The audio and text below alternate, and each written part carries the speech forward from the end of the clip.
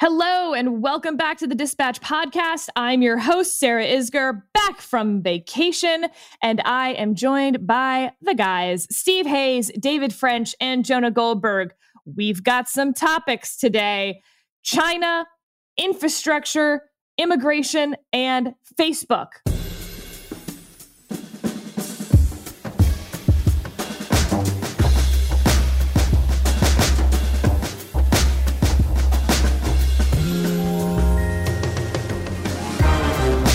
Let's dive right in. Steve, China.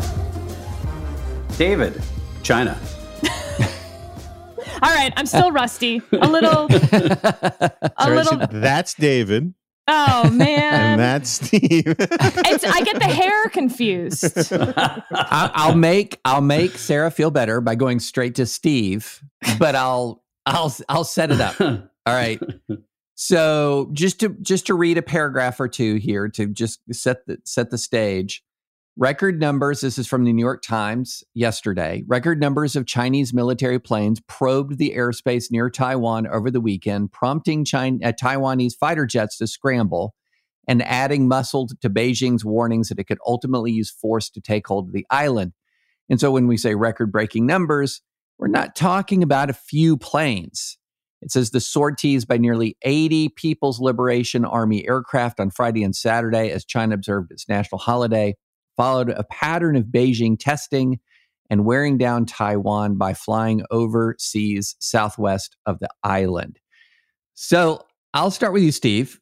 The question is, in the short term, how concerned should we be by these flights? Is this muscle flexing in response to some unusual carrier deployments, for example, sort of tit for tat? Does this seem to be sort of a one of these periodic short-term Taiwan flare-ups, or is this signifying, in your view, something greater? No, it's real, and we should take it seriously. You've had some observers suggest that this is just Chinese sort of chest thumping because of this National Day and trying to sort of boost patriotism for internal political reasons. That may be part of what's going on here, but there have been very, very clear messages in outward-facing statements from the regime, from the communist regime, that suggest we better take this seriously. This is not mere symbolism. Recent weeks, the Chinese Minister of Defense said national rejuvenation and reunification is the common aspiration of the people and the irresistible trend of the times. Those who follow it will prosper. And Chinese state media, the Global Times, had a headline that said, "Time to warn secessionists and their fomenters. War is real." Now, look, this could be, a lot of tut-tutting and trying to project strength or to keep the United States on its heels. But when you have a regime as powerful as the Chinese regime is, when you have them saying this, not just in the context of the last few days, but similar things over the course of weeks. And when you put it in the broader context of what we know about Xi's aggression, I think it is important to take it seriously and to pay attention when the Chinese tell us what they're doing. So, Jonah, let's look at this from the standpoint. So there's some interesting commentary that it essentially has said something along these lines. That is, when the United States and the UK announced their deal with Australia to supply technology to allow Australia to build a nuclear submarine fleet, not nuclear armed submarine, but nuclear powered submarines, that it signaled that the balance of power was going to decisively shift against China. These submarines are extraordinarily powerful. China doesn't have anything that can compete with them, nothing really on the horizon that can compete with them. And that would be long-term stability, but short-term instability. In other words, that China could see that its window to potentially decisively win a war if it decided to attack Taiwan was actually in the near term. The question isn't about military capability here. The question here is about the Biden administration. And in your view, is this something where the Biden administration is now facing a very important test of its willingness to deter China between here and at least during its first term? Is this China post Afghanistan sort of seeing what's left here of American will? Is this the kind of thing that there needs to be a decisive response, of course, short of war, from Biden to demonstrate that this is not exactly the window of opportunity for China? I sure hope not, because I don't have a huge amount of confidence that the Biden administration is willing or right now psychologically in the right headspace to make tough, hard, bold decisions. You can say that the decision to pull out of Afghanistan was a tough, hard, bold decision, but they did it really badly. And that probably is made a bunch of people gun shy. Um, I, I'm more comfortable talking about looking at this from the big picture rather than the small picture, because you never know in the moment, from Monday to Thursday of this week, is this really the beginning of a new geostrategic, crisis that redefines the 21st century? Maybe, but maybe not. The big picture is, I think China is really brittle. It's very strong, like marble, but it's also really brittle. And the demographic problems and socioeconomic problems that China faces are very, very real. And historically, nations that are set up like China's unleash nationalist sentiment as a way to distract from and channel popular discontent. And they've been doing that for a very long time. And they're getting worse at it, or the problem is getting worse. And I see the saber rattling with Taiwan as part of that. I add into it the fact that I think, look, I'm perfectly fine, as I already did, heaping a lot of scorn and criticism on the Biden administration in all of this. But I also think that the Trump presidency and the unpredictability of it, the unseriousness of it in a lot of ways, sent a really bad signal to a lot of adversaries and countries that said, this country doesn't have the same, the United States doesn't have the game it once had. And then Biden compounded it with the crappy withdrawal from Afghanistan and all this talk about debt ceiling stuff. And so I think you may be right that they see there's this window of opportunity here to, take Taiwan in the near term that might disappear in the long term. But they also might just think, let's just press the envelope and see what we can get away with, because it's our moment in the sun. It feels very much like Japan and Germany at the beginning of the 20th century, thinking that they were the new rising powers and that they deserved their moment, and that the old powers were fading away. And I think they're wrong about to look at the United States that way, but I can't say that it's a crazy way to look at it from their perspective. David, I have two events that I want to ask you about in this topic. Then you can ask me whatever. But before I answer, there's two things that have been sort of sticking in my mind from the recent past.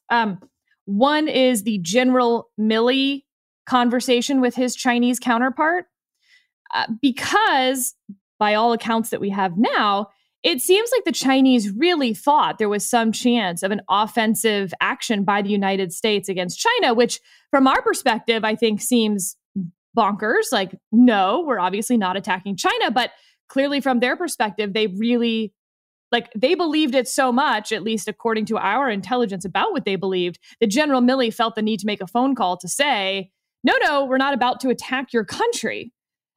Very Cold War red phone type stuff, which I think, for me at least, concerns me, because China's perception of reality as we think of our perception of reality clearly are not the same, how they view us and how we view them. And two, interestingly, this one's forward looking, but China's view on their Winter Olympic Games this time and their preparation for it. And I understand it's a pandemic, so it's a little hard to compare, but comparing it to their last summer games that they had in Beijing, wow, this feels really different. As one reporter put it, those summer Beijing games were for the world, and this time China doesn't care about anyone else. And so China's worldview becoming both more insular, more paranoid, and less tethered to what I would call sort of an international, realistic reality, whatever you want to call it. Am I right to be nervous about that? You are right to be nervous. And I think let me get to point one on something that I don't think that a lot of people understand and appreciate, because most news coverage is not written from the standpoint of, nor is it written by people who are conversant really in military strategy. And people would read that and say, what on earth? China was worried we're going to attack them? Are you kidding me? What? On what planet would they think that was a possibility? But if China's number one, if the war that China is planning for, the war they're planning for, by and large, over all others, aside from, for example, consistent border issues with Vietnam and consistent border issues with India, but the one that's front of mind for them is an invasion of Taiwan, which would, in all probability, kick off with an absolutely massive first strike by China against Taiwan and potentially our own forces to try to eliminate the biggest threat in the region, which is the U.S. Pacific Fleet. If we believed that such an attack was coming, the smartest thing we could possibly do from a military perspective only, let's just remove politics from it, is attack them first. That's the absolute smartest military thing. Think Israel in the 6-Day War, where the Arab armies were massing against Israel, and Israel hit them first and knocked their air forces out of the war, and the rest was history. And so if you're wargaming and you're planning as China an attack on Taiwan, in all probability, the thing you're most worried about is the U.S. hitting them before they hit Taiwan. That's the thing you're most worried about. So that's why you would have a conversation. That's why you would have these bilateral communications between generals. But like, you gamed that out more. Like, you've gamed it out to, like, one chess step back, but then that makes them have a, itchy trigger finger if they think we're going to strike them first, and that makes them more likely to strike us earlier. And you can keep backing that up. And that's concerning. Yes. That's why I brought up last time we talked about this, the Able Archer 83 exercise when NATO and Warsaw Pact tensions were at their absolute highest, and why we consistently do have these bilateral communications. Like, we had bilateral communications in Syria where there were Russian and American planes in the same airspace because we didn't want to screw up and accidentally get into war. So that's why when I first heard that Milley report, it didn't alarm me. Like, my default was not to say traitor. My default was to say this is a time of instability. But the second point, but it also makes you think, by the way, that China isn't paranoid. They're realistically playing out their game theory. Yes, right. Which is different. Maybe more concerning, maybe less concerning, but it is exactly playing out their game theory, just as NATO and the Warsaw Pact did constantly throughout the Cold War. And the Winter Olympics point is interesting to me. And to be honest, I hadn't really thought of that before. But everyone is caved, right? To be clear, there's no real talk of boycott anymore. They still have concentration camps filled with ethnic minorities. If you are not Han, you do not have the same rights as everyone else. Those two things, I think, make up the ends of the spectrum. And then there's all sorts of human rights violations in between. And everyone's like, welp, but China. And so we're doing it anyway, and China sees that. Yeah. I mean, look, the Beijing Olympics and these Olympics, I think you're exactly right. Beijing Olympics were, hello world, look at this global superpower. And their opening ceremony was incredible. Yeah. Whoa. Auditioning and training under it was under brutal conditions, but that's another story. This one is, whatever. Of course, a superpower it would have the Winter Olympics. I mean, there's just a different atmosphere about it. I think you raise a really good point. But I have the question for you, Sarah, which is this: How much do you think, as a practical matter, all of our domestic political disarray, as a practical matter, how much should an external power like a Russia or a China look at this? Should they see it as surface, which would dissolve immediately in a crisis, or should they see this as profound and something that they could reasonably exploit? That's where COVID, I think, was its most damaging in a sense, because they can see that and say there was a big crisis and it divided them more, not less. You have Portugal, I guess, which is 95% vaccinated. I was in the Galapagos, by the way, which is 100% vaccinated. And I think Ecuador is roughly 60%. It's about where we are. Of course, their access to vaccines, very different than ours, but it's just not political. And ours became so political so quickly, really deepening those divides. I think that's something that they're watching. But I wonder, so there's a domestic component for those countries and a foreign policy component. The foreign policy component, I don't think there's any question that they see it as something to exploit. Obviously, Russia does, right?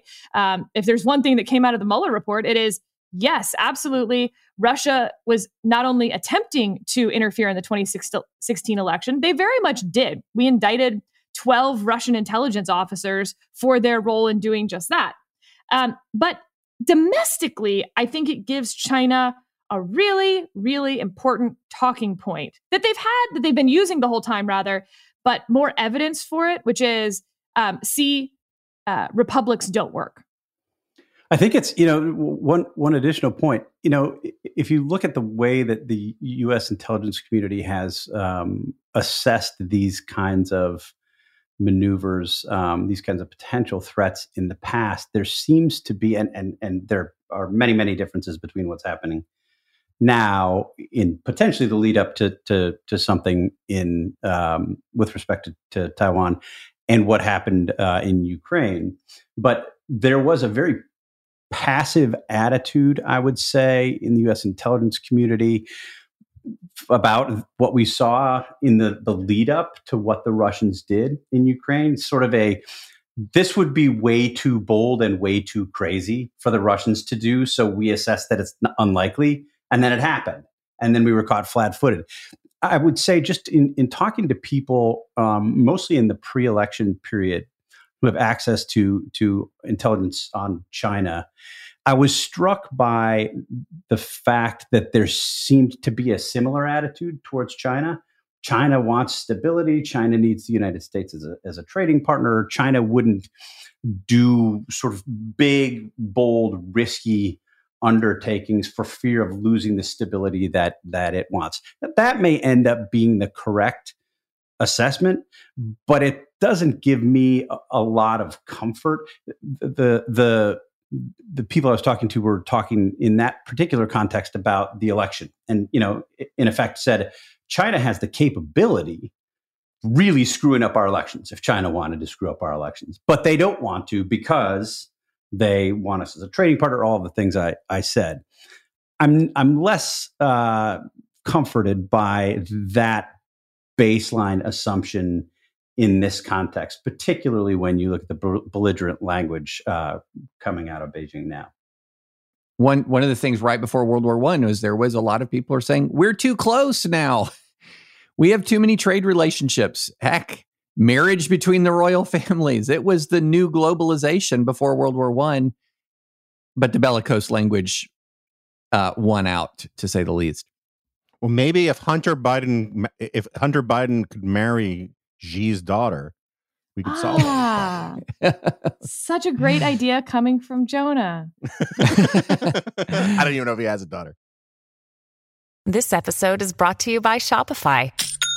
Forget the frustration of picking commerce platforms when you switch your business to Shopify, the global commerce platform that supercharges your selling wherever you sell. With Shopify, you'll harness the same intuitive features, trusted apps, and powerful analytics used by the world's leading brands. Sign up today for your $1 per month trial period at shopify.com/tech, all lowercase. That's shopify.com/tech.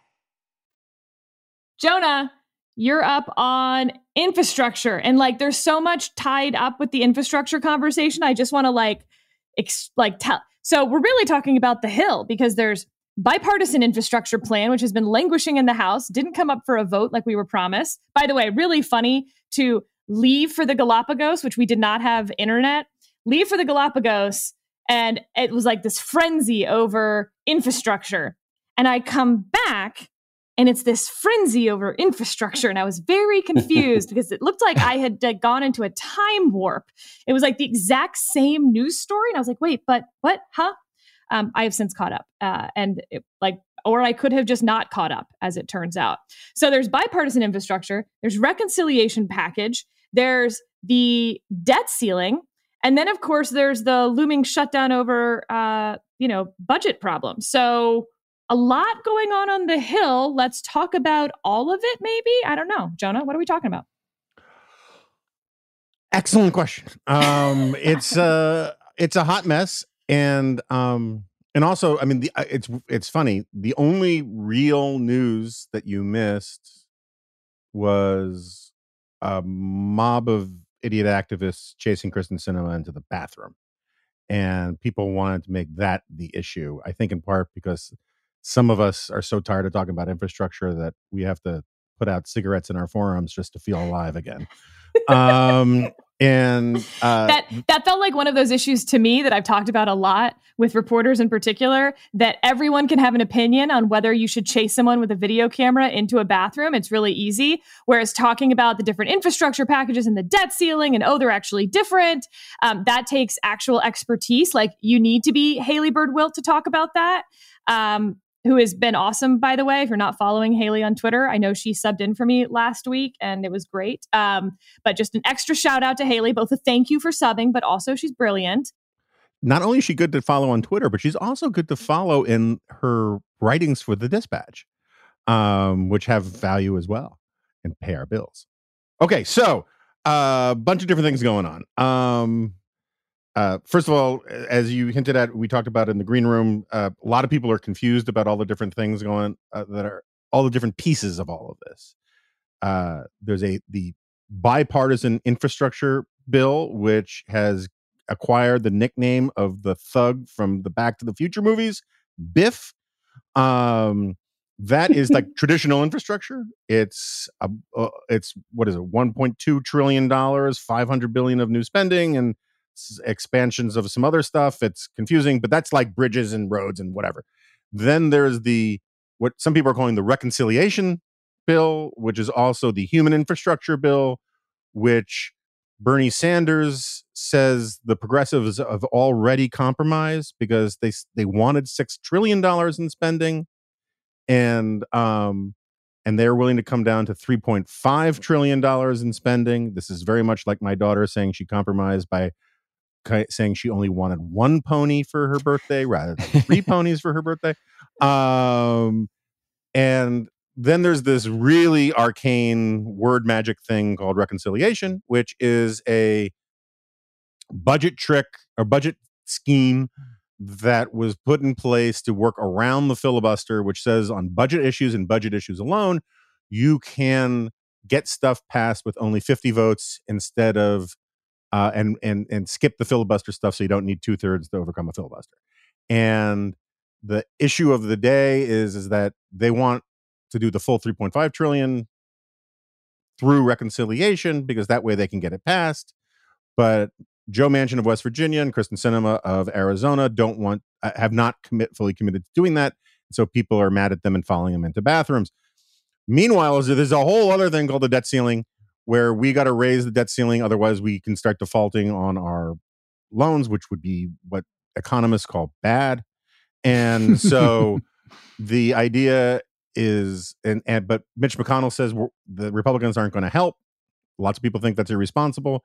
Democrats can do it alone since they're in charge of the whole budget process in both houses of Congress. But the only way the Democrats can do that, and this is the thing I think confuses a lot of people, is if they do it through reconciliation. And so they want to get the debt. The Republicans want the Democrats to use reconciliation and use up reconciliation with using it for raising the debt ceiling. The Democrats say, no fair. First of all, you raised all this debt, so You should be in favor of doing it. And you should just let us do it through the normal process. And then Joe Biden had a Kinsley gaffe, where he said, look, one of the reasons why we don't want to do this is because if we do, we'll have to have Democrats vote on all sorts of things they don't want to vote on, which was not a good thing to reveal. So with that in mind, with that Schoolhouse Rock moment over. Wait, the shutdown. You didn't do the shutdown. So then there's the shutdown, right? So if we don't raise the debt ceiling, correct, then, or we don't do the debt ceiling, or we don't reauthorize a new budget, the government starts shutting down, and shutdowns are stupid. They've never worked for people who push them, but the party that gets blamed for them usually suffers for it. And of course, the deep state has a practice where they are essentially like a weird animal who has its sort of vital organs on the outside, and they start closing down the stuff that normal Americans care about first, rather than the stuff that nobody cares about. And all arguments during shutdowns become profoundly stupid. So with all that said, Steve, there were many of us who had high hopes that Joe Manchin was the sane Democrat. You know, we've many times here, David, what do you call him? He is first Lord of the coal-soaked, first of his name, Lord of the coal-soaked hills. That's right. He's the plenipotentiary titular president of the United States of America. And he says it is now, his position is now that he is for the hard infrastructure thing, and on the soft infrastructure package, he can't go higher than $1.5 to $2 trillion. And it sounds like he will vote for something that hits those numbers. Joe Manchin has already voted for $6 trillion in spending relating to the pandemic, including a $1.9 trillion COVID relief bill earlier this year.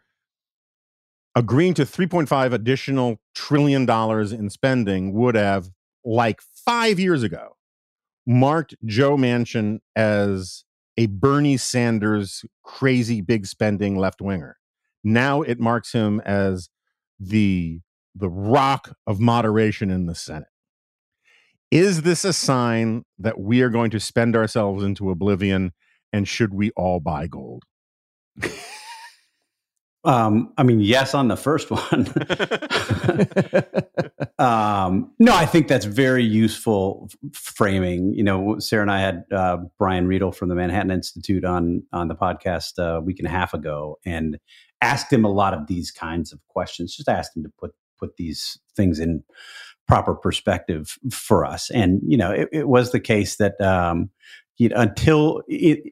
the time of pre-pandemic, we had racked up $16 trillion in publicly held debt in the history of the country. If these things pass in anything close to what is being currently debated, sort of on the higher end, we will have $44 trillion 10 years from now.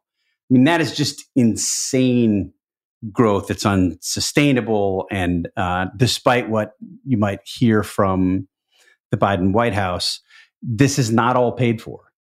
This is not likely to be dollar for dollar free or zero cost as they've taken to saying it. That's the other thing that Sarah missed, was that the White House was claiming that they could spend $3.5 trillion for zero cost because they'll be taxing people to pay for it, which is not earth math. My favorite is when they say that like fixing the tax loopholes or enforcing the tax code will make up that amount of money, which just has been debunked over and over and over and over and over and over and over. Waste, fraud, and abuse. That's the liberal version. It's funny to hear the White House and Democrats make these arguments. I was on Fox News Sunday this past Sunday, and Cedric Richmond, a former legislator from Louisiana, who's now a top advisor at the Biden White House, was talking to Chris Wallace, and Chris said he made this claim, sort of zero cost. And he not only made the claim that this $3.5 trillion in new spending, or not all of it new spending, in increased spending would be zero cost. He then said that the 2017 Trump's tax cuts were very costly, which, again, if you're letting people, you can be in favor of those tax cuts or oppose them. But if you're letting people keep their own money, it's hard for me to argue that that is a cost to the government. But that's the way that he framed it. So two important developments, I think, this past week. One, we learned via reporting in Politico about this deal that Joe Manchin and Chuck Schumer had reached, in which Manchin laid out in pretty great detail what he would be willing to do, how much he would be willing to spend. And he did this on a document that he had Chuck Schumer sign back in the summer. So all of this talk from progressives, from Democrats, from folks at the White House, that they didn't really know what Joe Manchin wanted, that they were perplexed about how this would proceed because Manchin was this black box, it was all nonsense. They knew exactly what Manchin wanted. They just didn't want it too. The second point on the question of debt ceiling and using reconciliation to get there. There's a report in Punchbowl News earlier this week that the parliamentarian had quietly advised both Democrats and Republicans that Democrats wouldn't use up their limited ability to go to reconciliation for the big package if they used reconciliation for a debt ceiling hike, which took away a key argument that Democrats had been making, as Jonah laid out earlier. At the same time, Joe Manchin, who is opposed to nuking the filibuster, who is indicated that he doesn't love reconciliation on the big package, said that he would be open to reconciliation for a debt ceiling hike. So I think it leaves Democrats with a pretty tough argument here. When we had Brian Riedel on, he talked about how Democrats used to kind of uniformly oppose debt ceiling hikes when Republicans had power. Republicans have opposed debt ceiling hikes when Democrats have power. But what's happened more recently is the majority party gives the minority party something in exchange for some support on a debt ceiling hike. And he pointed to 2018 when Republicans agreed to give Democrats I think it was a $300 billion lift in spending caps. Nancy Pelosi still voted against that. But what's happening now is Democrats are essentially saying, no, we're not going to give you anything. We're not going to do that kind of a deal because it's really important that the debt ceiling be raised. And at the same time, they're saying we are also going to pass, potentially $3.5 trillion in massive social spending on a purely partisan basis. So while I don't think Republicans, including Mitch McConnell, would ever let this crisis get to the point where the debt ceiling really was breached, I think they're on pretty solid ground, making the case that Democrats are acting in bad faith. They can do this on their own if they want to. They're not giving any concessions to Republicans, as has become custom in the past several years, and they're insisting on passing this massive new spending bill without Republicans because they didn't want to include Republicans in that conversation from the beginning. So one note to what Steve just said, but Mitch McConnell is making the very persuasive, I think, statement. Here's his quote. The debt ceiling is often a partisan vote during times of unified government. In 2003, 2004, and 2006, Mr. President, referring to Joe Biden, you joined Senate Democrats in opposing debt limit increases and made Republicans do it ourselves. You explained on the Senate floor that no votes did not mean you wanted the majority to let the country default, but rather that the president's party had to take responsibility for a policy agenda which you opposed. Your view then is our view now. Pretty. That's good stuff. Yeah, pretty standard statement. I also, though, here's my question. Joe Manchin has said that the Hyde Amendment, the amendment that prevents federal spending on basically abortion, in short, it's been included in every budget thing since going back to Henry Hyde in the 1970s. That if they don't include that is a red line for him, and that the spending plan would, quote, be dead on arrival if it's not included. I don't see how Democrats are going to include the Hyde Amendment, how the progressives could agree to that. So is this conversation over? Who's bluffing? I don't think that Manchin is bluffing. And this is a good segue. I was going to ask Sarah a question, but it's actually a good segue for my David question. I'll circle back on Sarah. So you wrote about the goon squads going into the bathroom with Kristen Sinema. I think I'm characterizing generally fairly or directionally correctly that the argument, forget the argument about whether or not it's right to follow women into the bathroom. Fact check, it's not. And, it says so in the Talmud, and the rest is commentary. But the argument from the left about why they're so mad at Sinema and Manchin is their argument is that two senators should not hold up this whole agenda. And the problem with that argument is that two senators aren't holding up the whole agenda. 52 senators are holding up the whole agenda. And Kristen Sinema did not get elected to be a lockstep vote for the Democratic Party. She got elected to be the senator from Arizona. Joe Manchin, I'm going to go out on a limb here and say that Joe Manchin understands his state better than most of his critics do. In a state that Donald Trump won by nearly 40 points, that he only won by 18,000 votes, I think the idea that he should be the Marjorie Mizgolis-Mizinski, whatever that woman's name was, who voted for the Clinton tax bill and vote himself out of office for the benefit of AOC and Chuck Schumer and Bernie Sanders, does and against the will of what he thinks the people of West Virginia want him to do, strikes me as sort of silly.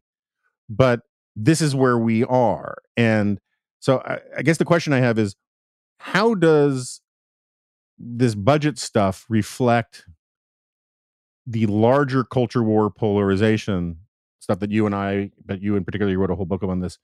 How, is it all being subsumed into red versus blue, or or does the math actually matter to anybody at this point? Well, I think that one of the key issues is that people don't know the math. I mean, so one of the key issues is it's not just that people are very divided and want different things. They're often under dramatic misunderstandings, or they're operating under dramatic misunderstandings of their own power and what they can actually accomplish. And so, for example, if you there are folks on the left who believe that all that is between us and sort of this enduring domination is enough mobilization of our base. And you see that same thing on the right. And so therefore squishes are to be just shoved aside in favor of sort of this, this massive wave of immobilized ideological force.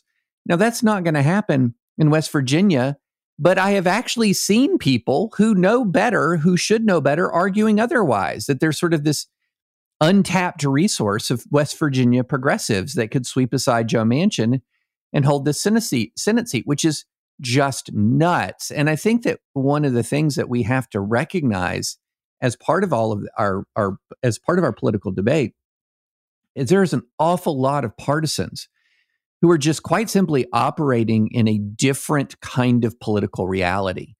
And that includes people on the Trump right. That includes some people on sort of this democratic socialist left. A lot of them, for example, have rely a great deal on sort of this issue polling that a lot of more left-wing pollsters do, where they consistently poll that a lot of these economic issues or a lot of these democratic agenda items poll really well in isolation. And in fact, there's this University of Virginia study or poll that just came out that showed that the vast majority of sort of the big package is supported by large numbers, in many cases, a majority of Trump voters. So the Biden package, if you ask Trump voters line by line, but politics, that's not how politics is conducted. And that's not how these coalitions exist in the real world. And so what you're dealing with isn't just a set of real differences that exist, which are substantial and important and meaningful, but you're also dealing with an enormous amount of sort of false confidence and a false belief that one side or the other is really truly the voice of the people. And if they can only get what they want, they're going to sweep into power, not just sweep into power more, but maintain that power.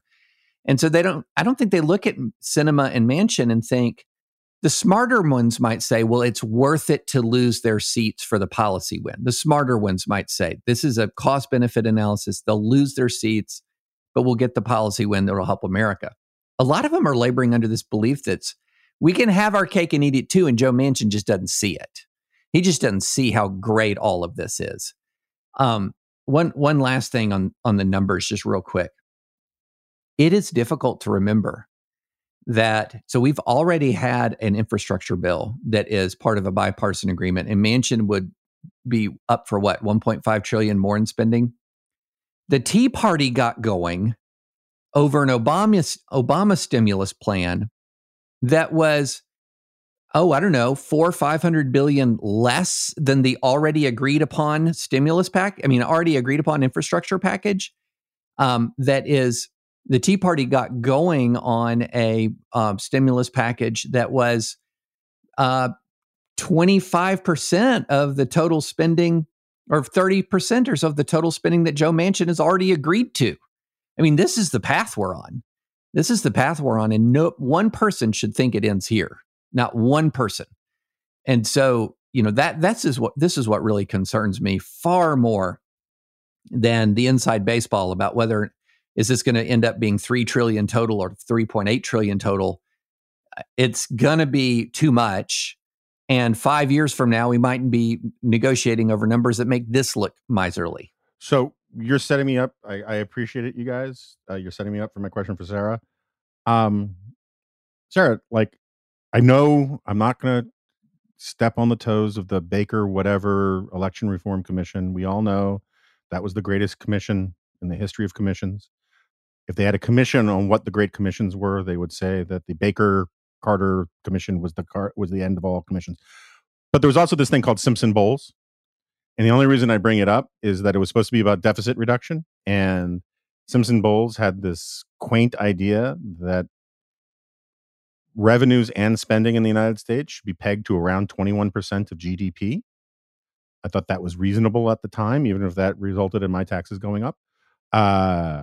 And I checked. It's really hard to tell because the numbers have been all over the place. But right now we're at somewhere between, depending on the time of day, 35% of GDP or 44% of GDP, which is either a little below or a little above the EU norm. But the one thing that's completely gone is anyone giving a rat's derriere about debt. This used to be something that was a major, you've taken the position that foreign policy doesn't really matter in elections. Seems to me like debt doesn't either. A, is that right? And what is your theory about why that at least seems to be the case? I think the Chicken Little stuff over debt doesn't matter anymore. If we raise the debt one more time, the sun's going to explode.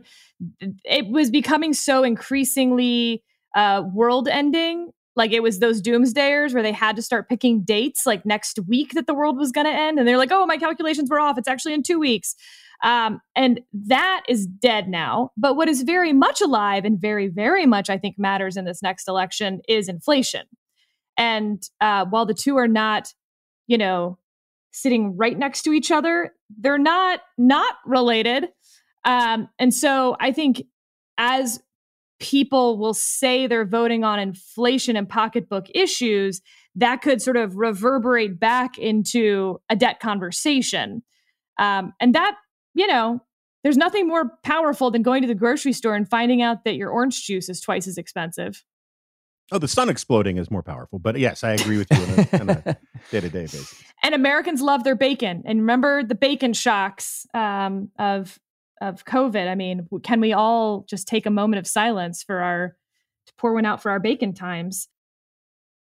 And we'll take a quick break to hear from Aura. Looking for the perfect gift to celebrate the moms in your life? Aura frames are beautiful Wi-Fi connected digital picture frames that allow you to share and display unlimited photos. It's super easy to upload and share photos via the Aura app. And if you're giving an Aura as a gift, you can even personalize the frame with preloaded photos and memories. And I'll tell you, not only have I given this picture frame to all the moms in my life, but I'm an only child, and it's been really fun to see my friends with siblings give this frame to their moms, and it turned into a passive-aggressive war to see which siblings can upload more pictures of their children. The Aura app is so easy. You can sit there at the end of the day while you're watching TV and just upload a couple pictures from the day and really show your brother-in-law who's boss. From grandmothers to new mothers, aunts, and even the friends in your life, every mom loves an Aura frame. Named the best digital photo frame by Wirecutter and selected as one of Oprah's favorite things, Aura frames are guaranteed to bring joy to moms of all ages. Right now, Aura has a great deal for Mother's Day. Listeners can save on the perfect gift by visiting auraframes.com to get $30 off, plus free shipping on their best-selling frame. That's AURA frames.com. Use code DISPATCH at checkout to save. Terms and conditions apply. All right. So we're going to give kind of short shrift to immigration this week. We'll give longer shrift to it, appropriate shrift to it in the future. But in short, we've had resignations from the Biden administration, Harold Koh being the most recent. He was on the legal team at the State Department. Yale law students will know the name well. He said that the Biden continuing to use Title 42, the Trump-era health measure to expel people from the country without an asylum hearing, is illegal and inhumane. Basically, these resignations pushing the immigration issue from the left, while Biden is undoubtedly getting squeezed from the right with events like Del Rio and 15,000 people camping under a bridge.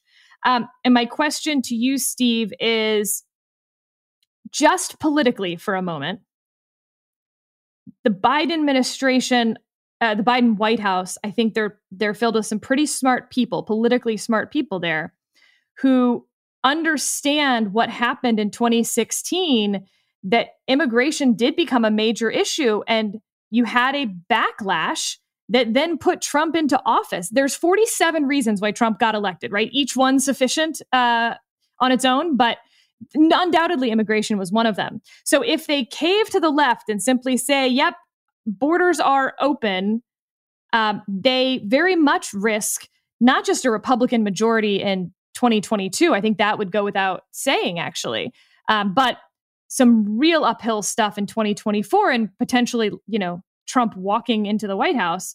At the same time, resignations from your left, base enthusiasm dropping. You talk to progressives, and this is their number one issue right now.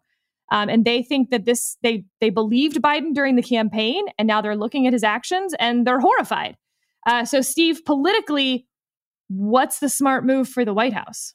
It's interesting because, other than Title 42, I would say that his actions haven't been that antagonistic to the left. He hasn't given them everything that they want, certainly, but you can go back and trace the course of his White House's immigration policy making, and there's plenty for the left to be happy about. He's rolled back a lot of Trump's initiatives.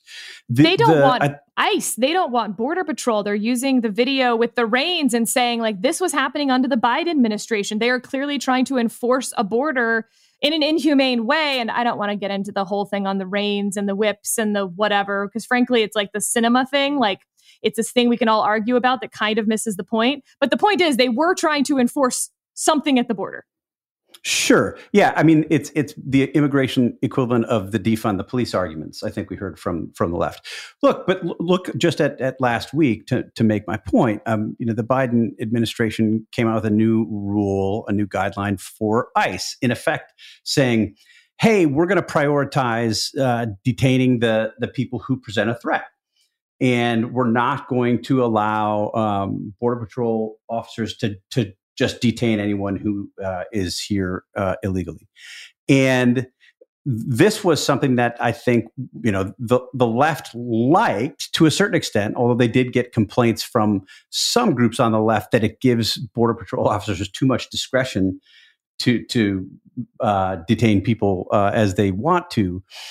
But I think the challenge on top of that is that they're doing something that they think is likely to mollify the critics on the left, but at the same time, it has real world policy implications, because what I think Biden has done again and again and again, even as they've sort of, I think, quietly said to these migrants, don't come, their actions, one after another, are saying, we're not the Trump administration. And it's definitely the case that smugglers and others are using the existence of the Biden administration, the fact that it is a Biden White House and not a Trump White House, to encourage people to make the trip north, which exacerbates the political problem that the president faces on this issue. All right, Jonah, quick, and then we'll... I have a very short take on it, just sort of summarize, because I agree with Steve. Yasser Arafat, former head of the PLO, he was famous for, he would say one thing in English for American audiences and another thing in Arabic for Palestinian and Middle Eastern audiences. And the problem with the Biden administration is that it's trying to do that, but it's only speaking one language, so both audiences hear. And so the immigrants and refugees, they all hear, we're going to be humane, we're suspending prosecutions of illegal immigrants unless you're a terrorist. And a lot of these guys are like, hey, well, I'm not a terrorist. And at the same time, they're talking about Title 42. I just heard a piece on NPR about how they're still building the wall and doing eminent domain. I heard a thing on Fox about how they are not building the wall. And that's... And I think that the problem is that the Biden administration cannot send one set of messages to the progressive base without other people, like whether it's Fox News or migrants, hearing that message and jumping ugly on it, and vice versa. And that's why this is going to continue to be a mess for a long time. David, what do they pick in the midterms? What do they pick in the midterms? What's the message coming out of the White House a year from now on this? I would imagine that a year from now, well, one, there's probably going to be fervent prayer that this seasonal influx prediction finally plays out. My prediction is this isn't going to be what they're going to talk about in the midterms. They're going to want to talk about anything but this in the midterms, because they're in this bind where there's the statistics in the Herald Co. in the memo, his resignation memo. And this is fascinating. CBP statistics indicated that nearly 700,000 people have been expelled under Title 42 since February this year. Okay, that's a number that is shocking to the left for a lot of reasons that Co outlines. It's also stunning to the right, because I bet if you asked a average Republican how many people has Joe Biden expelled in 2021, they would say 0. It's open borders. And 700,000 is the number, but they're not going to say, oh, well, I had no idea Joe Biden was expelling so many people. I'm going to vote for them now. So he's in a bind here. So my guess is what they're really, really wanting, and if he is going into the midterms, here's what the message that he wants, which is by next November, the pandemic is decisively under control. The economy is quite robust. And the Republicans are the party of anti-vaxxers, anti-masker, weirdo, Donald Trump, January 6th conspiracy theories. And that's the messaging. And he hopes to talk about immigration as little as possible. All right, Steve, where I thought you were doing China, it turns out you're doing Facebook? I am indeed doing Facebook. Last month, the Wall Street Journal ran a series of articles became known as the Facebook Files, based on documents from inside of Facebook that called into question public claims that Facebook was making about its business practices, its efforts to provide a good platform for people to communicate on, and a variety of other things that Facebook leaders had said over the years. Then this Sunday, Frances Haugen, the whistleblower who provided those documents to the Wall Street Journal, gave an interview to 60 Minutes in which she detailed her reasons for doing this and the substance of her complaints. And then she testified before Congress on Tuesday. And sort of the long and short of what she said is that Facebook has been up to really bad things for a long time. And number one. And number two, Facebook has not been straightforward about these really bad things Facebook has been doing for a long time. My question back to you, Sarah. This comes at a time when you have critics on the left and the right looking at Facebook and other big tech companies in search of some kind of regulation. Different reasons for different sides, but that seems to be where this is headed. Do these revelations give that enough momentum to actually push Congress into doing something? Or is it the case that because Democrats and Republicans don't agree on what exactly to do, there will not be the kind of regulation that you have so many people calling for? And that the doing something that both sides think they want to do don't at least easily make sense as to why those would solve the problem. I think if it were, the rallying cry, regulate Facebook, great. But the second you get past that, it's a mess. It's a mess even when you get to how they want to regulate Facebook. Get rid of Section 230. That's not going to change the problem of teenage girls' body issues. It has nothing to do with it, in fact. Break up big How do you know tech. unless you try? I heard a progressive yesterday talking about how we needed to break up big tech and using TikTok as an example. Okay, well, TikTok is a Chinese company. How would you like to break up a foreign company? And that's not to say that it's entirely stupid. Like, if they're the same way that China has banned all sorts of social media over there, we could do things about that here. But it's just not that simple, like break up big tech. Or again, how that would solve teenage girls' body image issues. The conversation that we haven't been having, and I'm just like looking around me wondering why, is the tobacco litigation. I don't understand. This is starting to look more and more like tobacco in the sense that the tech companies know the detrimental public health effects, the addiction and the public health consequences of their product, and have been misleading the public and potentially lying under oath in front of Congress about it. And you have this example from the 90s that is also messy, by the way. But, we did it with tobacco companies in a way that is insane to me. Like, if you just look back at the history of that and the settlement that the tobacco companies agreed to with the Department of Justice. But I wonder if 10 years from now, it's too soon.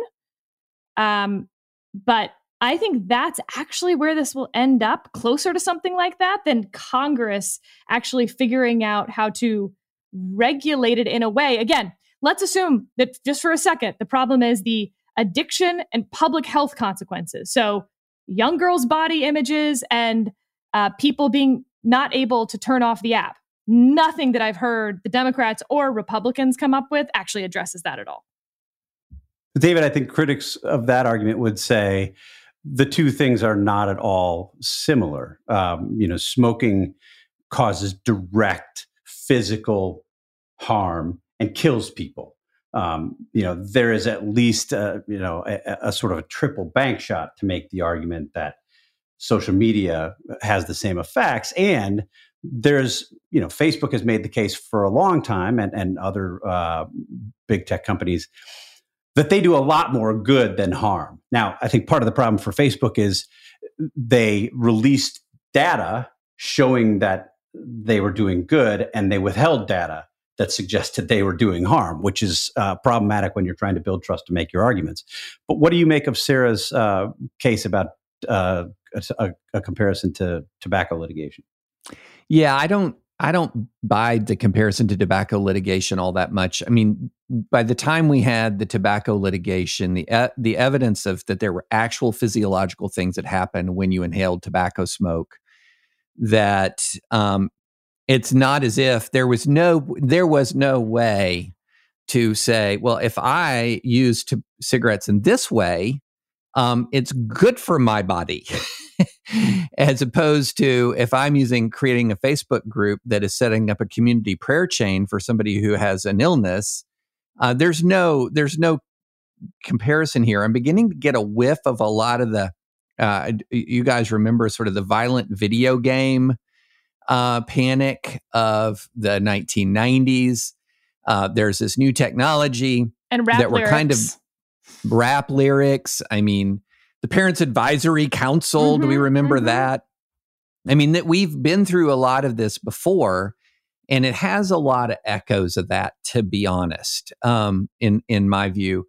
And the other thing that's really interesting to me is, I don't know if you guys have noticed it. I think you have, because I think we might have texted about it, but are you sensing this from the right? Big tech is bad, big tech is bad, big tech is bad. And here comes this whistleblower, like laying into Facebook over allowing too much speech.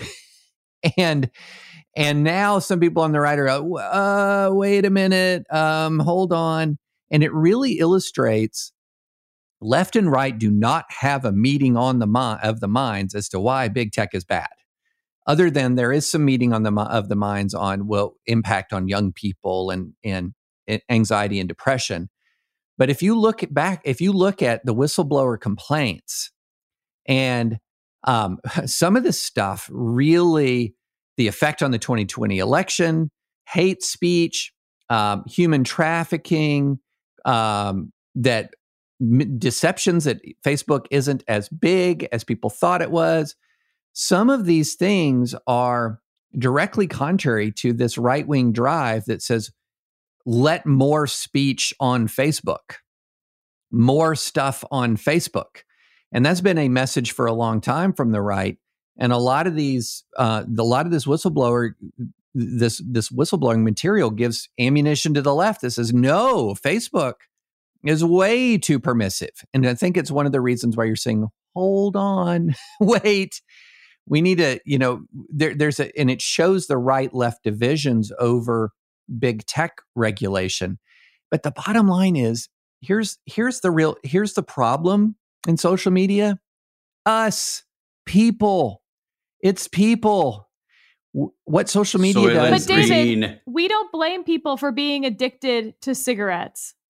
But that's apples and oranges. Nicotine is a physically addictive substance. And so is social media. It is addictive. No. By any Jonah measure, wants to get we mad got to at use us. the word Hold on. addictive. No, I know. We're gonna. Okay, let's end the podcast here. We're just gonna stop right now. Jonah is eating his microphone. Yes. He's so eager to get mad. in. All of the breathing that you've just heard for the past minute and a half has been Jonah waiting desperately to get in. Thanks for joining us today on the Dispatch Podcast. Go, Jonah, go. All right. So first of all, I'm more sympathetic to Sarah's case about the tobacco companies than you guys are. I don't think it's great, but I think that the addiction thing is real. And I think that Facebook is living down to what its starting principle was, which was to objectify the male gaze, which is what it started as at Harvard. And it's circling full back to that with Instagram. But I think where the tobacco comparison falls down is like, there's a great way to get people to stop smoking cigarettes. Make them stop smoking cigarettes. Who on earth thinks that the government is going to stop people from using social media entirely? It's just not going to happen, right? But I want to take a step back. I'm not a conspiracy theorist. I think I'm well known as not a conspiracy theorist. I smell a rat with the whistleblower. This whole thing was put together by Bill Burton in a PR shop that Jen Psaki used to work at. When was the last time? Bill Burton, a former Obama White House staffer, Jen Psaki, current White House spokesman. It's rare that sort of whistleblowers have a PR rollout that is perfectly coordinated with a huge dump to the Wall Street Journal, followed by a 60 Minutes interview on the eve of Senate testimony. Doesn't mean that she's lying. Doesn't mean that the stuff she has isn't real. I'm not saying, there are people out there saying this is like the 2016 Russia collusion, Steele memo stuff. I'm not saying that. But take a step back for a second. I'm a big fan of a Marxist historian named Gabriel Kolko. Gabriel Kolko is one of these Marxists who is so far to the left, he thinks the progressives were right-wing. And his argument is, he has a wonderful book called The Triumph of Conservatism, some wonderful history in it. And one of the points he's utterly persuaded me on, it was a big influence on me in my first book, is that the whole myth of big business, or the whole idea that big business and government are at war with each other, is a myth. And it's been a myth throughout American history, going back to the railroads. The head of U.S. Steel pleaded with Congress to socialize the steel industry because they wanted to lock in profits for themselves. You can look at almost every big regulation, Fortune 500 companies, they like the idea of major regulation because it becomes a barrier to entry for smaller firms and provides them certainty.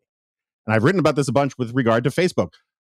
Zuckerberg has been begging the federal government to regulate all of this stuff for several years now. In fact, every time I turn on cable news in the mornings, I see commercials with these hipster, 25, 30-year-olds talking about how back in the 90s when I was born, people still used dial-up and they had, lanterns made from whale fat, and it was and they were rode around in horseless carriages, and that was the last time that they regulated the internet. Don't we need new regulations? Facebook really, really wants to be regulated because it doesn't like having to deal with these problems. And they've basically been begging Congress to do it. I am not saying that she is some deep plant or anything like that. What I am saying is that I predict that we end up getting regulations because of all of this moral panic stuff about it. And I shouldn't say moral panic in a dismissive way. I think a lot of these things are legitimately bad. But we're going to end up getting regulations that solidifies Facebook's place as the dominant incumbent in this space rather than hurts it. Because this is what has happened time and time again, going back a century. And I can do chapter and verse on the New Deal on this.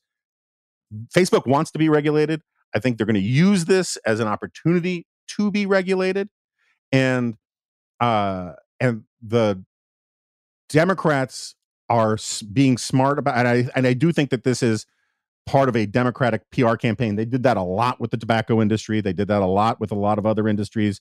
And it just smells like that. Doesn't mean it's a lie, but I bet you when we look closer at some of this stuff, it's pretty exaggerated. And this woman kind of has the same feel as that public health official in Florida who kept accusing the state of doing all of these terrible things. And it turned out that she was kind of, exaggerating a bit. Time will tell, but that's where I come down on all this. So real quickly, I think you're right that Facebook wants to be regulated. They have, as you point out, made that clear again and again and again. I don't think there's any scenario in which they wanted this. In particular, the documents that were released before she put a face to her whistleblowing. It's interesting if you look at. We should note here that the Dispatch is a part of the Facebook fact-checking program. We partner with Facebook in our fact-checking, and our role in that you could context, tell here how much that biases our conversation. right. Yeah, we have been, I think, pretty consistently critical of Facebook in a number of different ways. And let me add to that criticism now. I think a big part of the problem here is, if these documents and if some of this testimony is to be believed, you have Facebook on the one hand, encouraging things like a fact-checking program. I think, we do a fair amount of good in the fact-checking program. We do fact-checking in the context of Facebook. We do fact-checking outside of Facebook, but we're proud of what we do. We think our work stands up and we think it's helpful for people to see it. But if it's the case, as Ms. Haugen claims, that Facebook sort of tweaking the algorithm to make hateful, conspiracy-fueled content go viral because it keeps people on the platform, which then they can advertise or monetize through advertisers, it would mean that that would overwhelm any of the good we think we're doing and any of the good that the Facebook fact-checking program is doing. So it will be problematic, I think, if we get further confirmation, there's further documentation of the claims that she's making there. But I think you're right, Jonah, that, this may be one of those moments where, while Facebook would never have wanted some of this stuff to come out, I mean, in particular, the documentation on the studies about young girls and Instagram, that they may see this as a lemons lemonade moment and use it to push for a regulation that they like because they know regulation is coming. All right, if you've made it this far with us, it's that season, and I have a favor to ask of Dispatch listeners in the comments on the website, thedispatch.com. You can get to this podcast there for our members. It's Halloween season. I need a Halloween costume for the brisket. He's now 15 months old and a giant.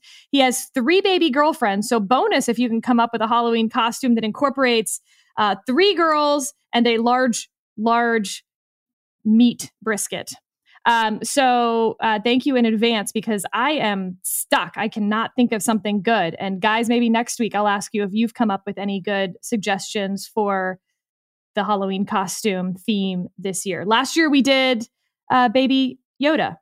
So that seemed obvious. This year, he just be less Bosley obvious. and they all be angels?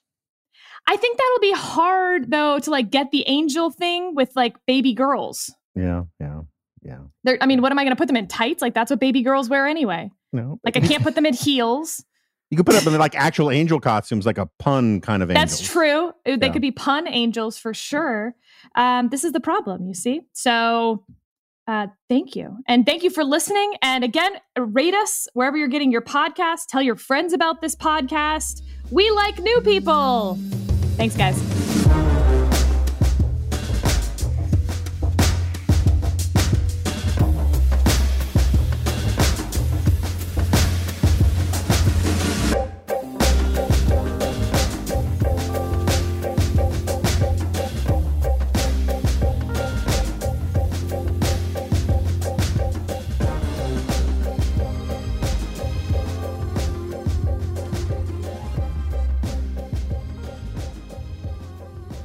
So wait, did the New York Times use the term sword tease? Sorties. Sorties. Yes. Sorties. Caleb, we can Yes. cut that. Next time I see you, I want you all wearing your sword tees. No, I thought it was sword tease, as in to tease someone. I thought you were saying a sword, 2 swords, and you make a T out of them. I thought you were saying a sword, as in- a T-shirt. Literally a T-shirt. Like a sword. Yes, Yes, a sword, a T-shirt. Which David probably has, let's be honest. Oh, like several. a tease, though. If you tease the country by with your sword, oh, am I gonna hit you? Am I gonna? And I was that actually would make a ton of sense, but also would be really phallic and weird. I mean, nothing quite as funny as Chinese aggression. That's why I was really confused. Okay. All right. We're back. Sorry, David. Please continue. Lucky Land Casino, asking people, what's the weirdest place you've gotten lucky? Lucky? In line at the deli, I guess? Aha, in my dentist's office.